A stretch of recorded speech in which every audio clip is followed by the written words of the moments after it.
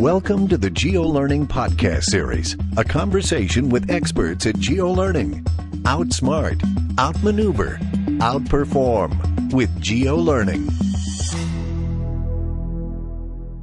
I'm Craig Olson, Director of Marketing at GeoLearning, here today with Ron Etesian, who's Senior Product Specialist at GeoLearning. Ron, thanks for being with us. Thank you, Craig. Today, Ron is going to tell us how to navigate the 7 C's of social learning. So I guess to get started, what is social learning and how does it differ from formal and informal learning? Sure, that's a great question, Craig. A lot of organizations are wrestling with these terms.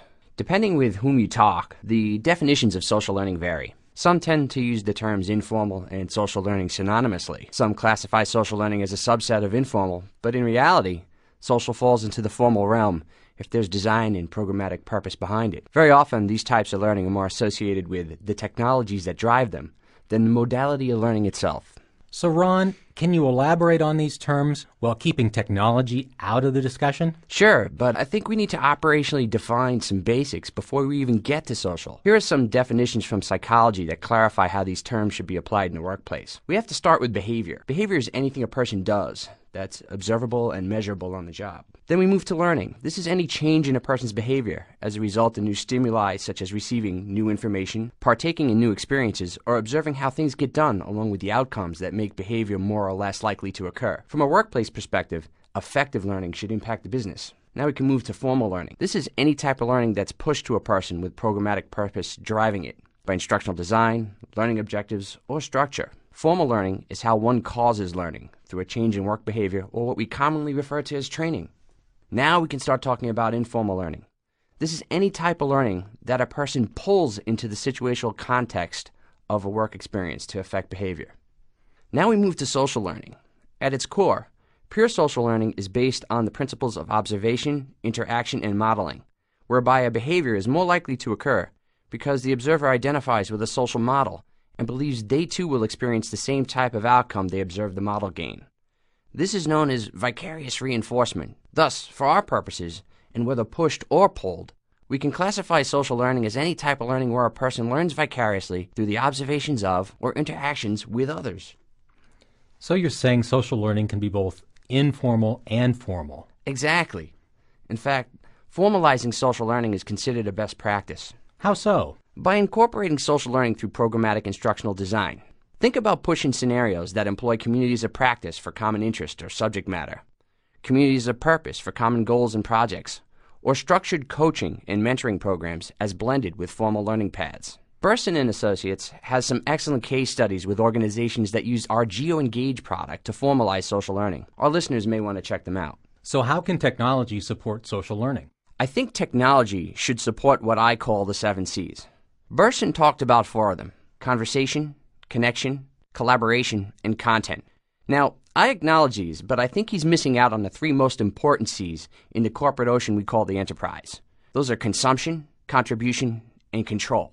So, in my model, we have 1, content as learning and knowledge-based assets. This is where it all starts. 2, consumption of that content as in searchable, taggable, usable.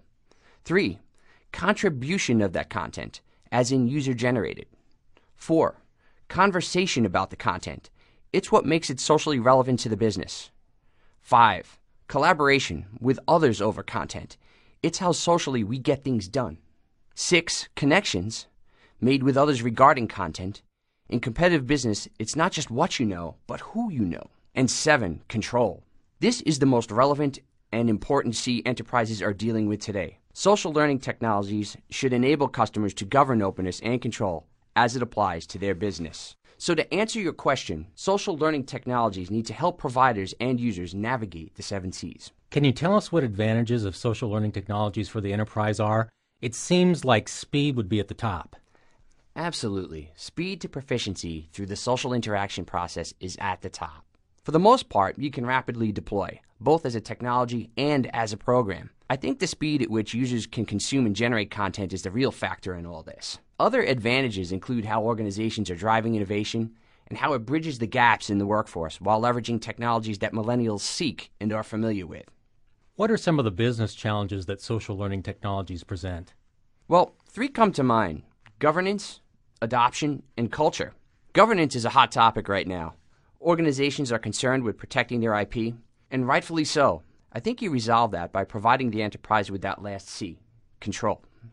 Adoption is another issue.